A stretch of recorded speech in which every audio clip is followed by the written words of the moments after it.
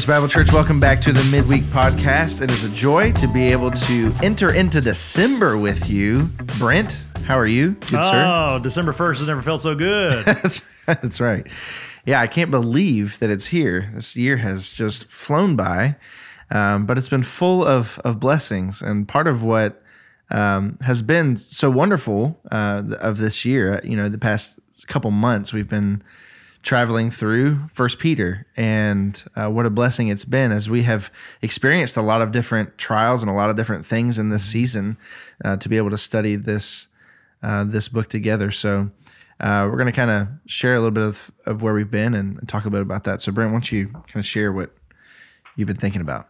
Well, what a great job Ryan Finnerud did in leading us in song on Sunday, and John Hayes bringing a great word for us and unpacking our text. And one thing we've seen so far in First Peter, and that's why it's good to be able to take one of these midweeks to just kind of rehash where we've been. Advent is a time, these few weeks leading up to Christmas time, a time of intentionally slowing down, and different churches do different things, but thinking about the fact of Christ coming, he's our hope, as John preached on last week. And even though we've not started a separate Advent series, we'll see each of these themes of peace and joy and love in the coming weeks as we think about these gifts that we've received through the coming of Christ.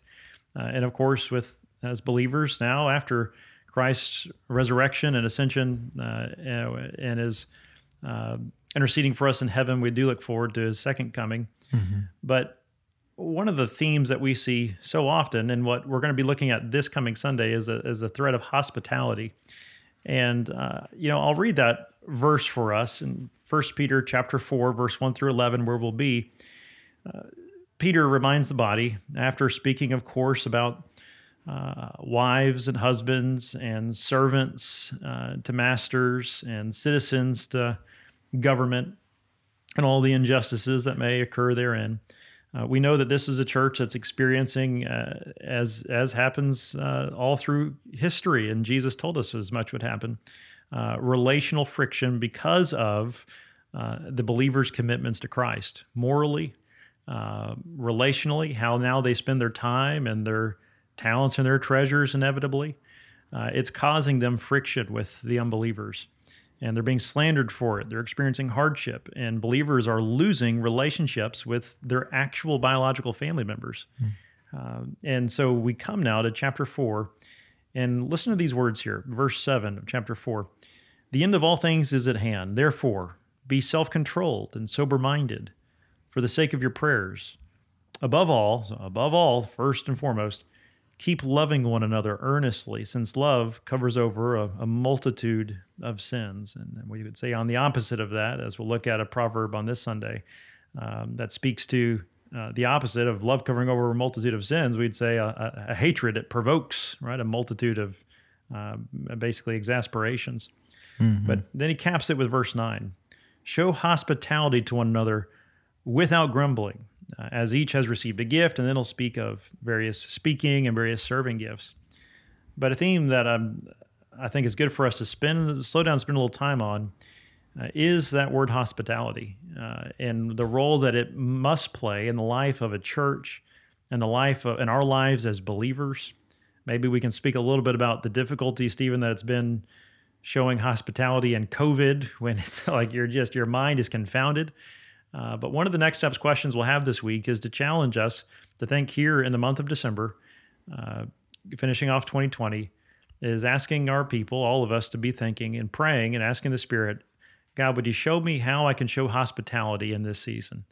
That's not simply hospitality outside of the church walls. We always want to be mindful and being equipped, as Pastor Roman led us well in our Reinvestigating Jesus study, of which people can still receive those trainings and get caught up on how to do an intensive 4-week Bible study on who Jesus is and what he calls us to do and how to respond. But this is hospitality inside the church walls. This is an intentional life-on-life time from the book of James, of confessing sin to one another, to bearing each other's burdens. And we know that there are many people our church family. Forget the whole East Texas slogan of the Bible Belt. I think that's becoming a rusty phrase. I'm not a fan of. I've heard that too much. A Bible belt, a belt can only be so big, Stephen, right? I've heard in Missouri that was the Bible Belt. I've heard people from Tennessee say that's the Bible Belt. And I'm like, well, how big is this belt? We just had Thanksgiving, so maybe people's belts need to loosen get bigger. it up. That's right. Yeah. That's right. But I think that can be a dangerous, presupposition to hold when we know there are multitudes, younger people and older people alike, in Grace Bible Church that have lost family relationships, not because they've been rude or cold, but because of their allegiance to Christ. Their commitment to Christ has cost them real time with their real biological family. Mm-hmm. And when you think of that, and even though we live in a land of blessing, we have perhaps in America the greatest amount of wealth and resources ever. So it's easy, I think, when we lose some of those family relationships to say, oh, I'm okay still, I'll be all right. But the desperate need for hospitality to one another and loving each other, well, you got to spend enough time to love each other. You got to spend enough time. Clearly here they're spending enough time that they have an instinct to grumble against each other like roommates would. Yeah. And so they're spending enough time together that they're being stretched but yet they're being compelled to show hospitality, because exactly what Jesus said would take place is taking place in the present day Turkey for these churches, and is taking place even today and all across the world, and never will not be taking place until the Lord comes and enacts, makes all things new. And until that happens, as believers are made new and unbelievers are not, there's going to be hostility in the family. I'll read for us here, Stephen, before I hear some of your thoughts. In Matthew chapter 12, as a reminder, it says, verse 46, while Jesus was still speaking to the people, behold, his mother and his brothers stood outside asking to speak to him. But he replied to the man who told him, who is my mother and who are my brothers? And stretching out his hand toward his disciples, he said, here are my mother and my brothers. For whoever does the will of my Father in heaven is my brother and sister and mother. And then just a few chapters later, in Matthew chapter 19, after the scene with the rich young man, Jesus says here again to his disciples, judging verse 29 of Matthew 19, and anyone who has left houses or brothers or sisters or fathers or mothers or children or lands for my name's sake will receive 100-fold and will inherit eternal life. But many who are first will be last, and the last first.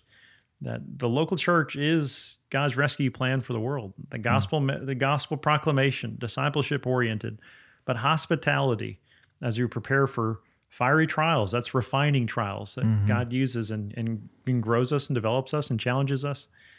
We have got to be, as believers, thinking, how do I intentionally reorient my life, not around my hobbies, not around my interests, but how do I reorient them around these local believers that I've committed my life to grow in Christ-likeness, to aim to fulfill the Great Commission, to be making disciples and to be confessing sin with, to be serving, to be encouraging, to be provoking to love and good deeds. How do I show hospitality to these faces? And that's a challenge that, if I can just speak frankly, with COVID-19, we have the perfect excuse, all of us, to be distanced from each other. And I want to say how much of a blessing it has been to have this recording material. That's probably the least technically accurate way to describe the new camera system that we have put in, audio-visual system. That has been a huge blessing. And to hear from so many of our homebound and really high-risk population of how much this has blessed them has been so encouraging. But to know, in a larger consumeristic culture, as people, are maybe tempted to make church the back burner, to think, oh, I'll log on and catch it later. Yeah. That you can't practice hospitality doing that. No. You can't practice hospitality not seeing each other face to face. And then that commitment then of, there's a difference between traveling somewhere for a holiday Right. And then saying, you know what, my life is oriented toward me. And when it doesn't work out to what I want to do, then I'll show up if I got nothing better to do. Yeah. And that's a difference because it's not consumption, it's hospitality. It's a pouring out of our lives together because these are now our brothers and sisters in Christ, not in name only, not in music preference or not in speaking styles, but to say, these are the people I'm committing my life to be and make disciples with, that I'm going to pour my life out with them and to them because not only do they need it, but also one day in God's grace, I know I'll need it too. Yeah. Well, there's a reason that the word hospital is in hospitality. You know, it's not simply I think there's a temptation amongst all of us, and you know, I'll be the first to raise my hand that there's probably some of this. I could be guilty of this as well. That when we have people over, we want to invite someone over, that we have to make sure that our house is spick and span so that they'd be impressed with us, or so that they would notice, you know, hey, we've got this thing and whatever. But the truth is that time that we spend together is beneficial for us. It is good for our souls to spend time with, particularly with other believers. And obviously it's good for us to spend time with unbelievers in our home as well, so that we could administer the gospel to them as well. But like you're saying, there is a bit of healing that happens by being with other believers. Our church family is a primary source of benefit for our soul, that the Lord would minister to us in such a special way through the people that God has given to us here in our church family. And so I guess as a practical encouragement, don't find excuses like you just said. Like we obviously there are health risks that we should be aware of, but let's not make an excuse like, oh, there's just too much going on in my house, or there are too many toys everywhere, or whatever. Inviting people into our lives, I promise people feel more comfortable if they feel like they're not having to like not get something dirty in your home. But if you're able to just encourage them to be a part of what you're doing, and then talk about the gospel, share your story of faith, share what you're struggling with and how you can pray for each other.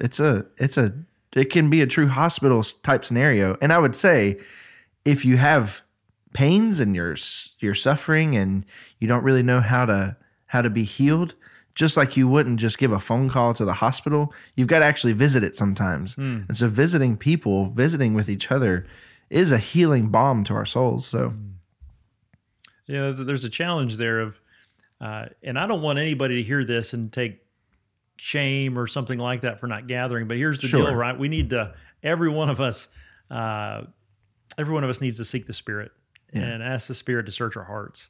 Yeah. And a great example of that, you know, you think of any marriage, you think of my marriage or any other one. There's a big difference between me trying to be the Holy Spirit for Sarah, or Sarah trying to be the Holy Spirit for me, compared to me seeking the Lord and the Spirit clearly getting me right in the heart where I know I need to go. And that's a beautiful thing then, right? When I'm able to lead off with, hey, Sarah, I apologize for this, you know, or I offered criticism way too quickly. And, you know, I apologize for that. And, or whatever it is, it's the Spirit puts those things on our minds. It's just a daily small R repenting. And I think when we think of our priorities, when we look objectively at our bank statements, when we look objectively at our schedules, and we look and say, what's the big stones that are going first as I plan my week? What are the things I'm prioritizing? And for the believer, it must be the local church. The local church must be a component of this. And he's going to get into this in chapter 5 of the overseers that are overseeing these people and the church leadership, and telling them how to lead and how to care well for the body.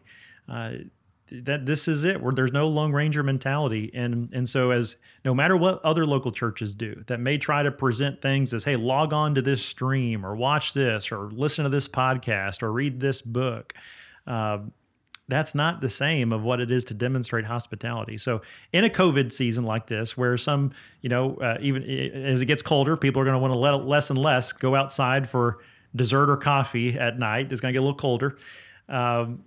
You know, I think just asking the Lord to show us ways, show me ways, God, to practice hospitality in this season. You know, that could be writing a card to somebody. That could be just picking up a phone call. That could be sending an email and just saying, hey, would you be open to just Zoom sometime to pray together and maybe read a scripture together, but just to see how you're doing. And let's just see each other even digitally face to face and pray together. That's spending your time, your talent, your treasure together. Because you could be doing a lot of other things. Our time is our most precious resource. I heard an older believer in our church say, you get when you're young, you spend all your time to get money, and when you get older, you spend all your money to get more time. And hospitality is a multi-generational component of us pouring together our resources and our energy. But when we prioritize time together, that's a great encouragement. That's a beautiful thing. So, on church on Sunday mornings, try and show up 15 minutes early. Stephen, I know we'll be going back to one service at 10:30 here in 2 weeks. This last Sunday will be our last Sunday at 9:00 and 10:45. And I know in this Advent season, we talk about the importance of slowing down. You intentionally bring in some more classic kind of songs that people may be used to during the Christmas holidays. Yeah. Can you tell us about some of those? And it's not, we're not just singing Jingle Bell Rocks going on here. No. Some of these are very beautiful and heavy and meaningful lyrics. Yeah. So we'll sing Come All Ye Faithful, which, isn't explicitly Christmas language, but it is a song that we sing at this time of year. Yes. That we do come. We all gather as believers to remember the coming of our Savior. And so then we'll sing Come Thou Long Expected Jesus, which does talk intentionally about our sinful need for Christ. But yes, he has already come to deliver his people, but he will come again to make all things new. And so we do wait for his coming, as we observed the Lord's Supper this past Sunday. We do that until he comes, and so we will prayerfully sing that. And so we'll sing some Christmas songs, and we'll do that through this Advent season, finding our hope only in Christ. Well, I can't wait to see everyone Sunday. And I love this season.